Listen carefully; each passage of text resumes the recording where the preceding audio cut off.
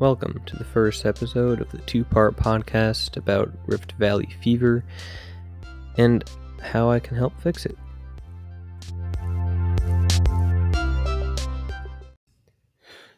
My name is Elon Whitehead, and I'm the host on this podcast.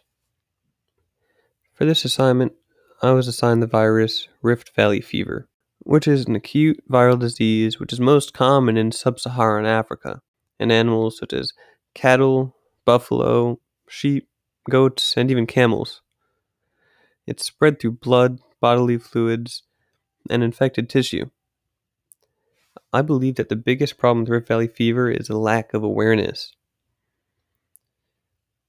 Most people don't know anything about Rift Valley fever. They don't even know that it exists, or what it can do, or how it's spread.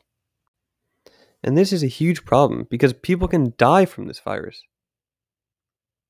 So my goal for this project is increasing awareness about Rift Valley fever. And the reason that I chose this course of action rather than something that might seem a little bit more practical, like producing more of the vaccine or trying to give it away for free to farmers, is because farmers have to know about Rift Valley fever before you can give them vaccines.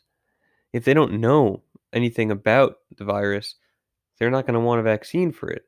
And they're not even going to know to try and get the vaccine. They're not going to know that you're giving it away for free because they're not looking for it.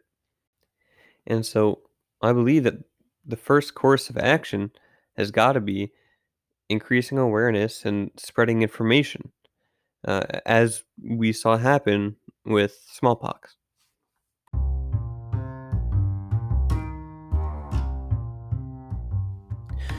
Well, that's the end of the first episode, the overview. Make sure to tune in for episode 2, and thanks for listening.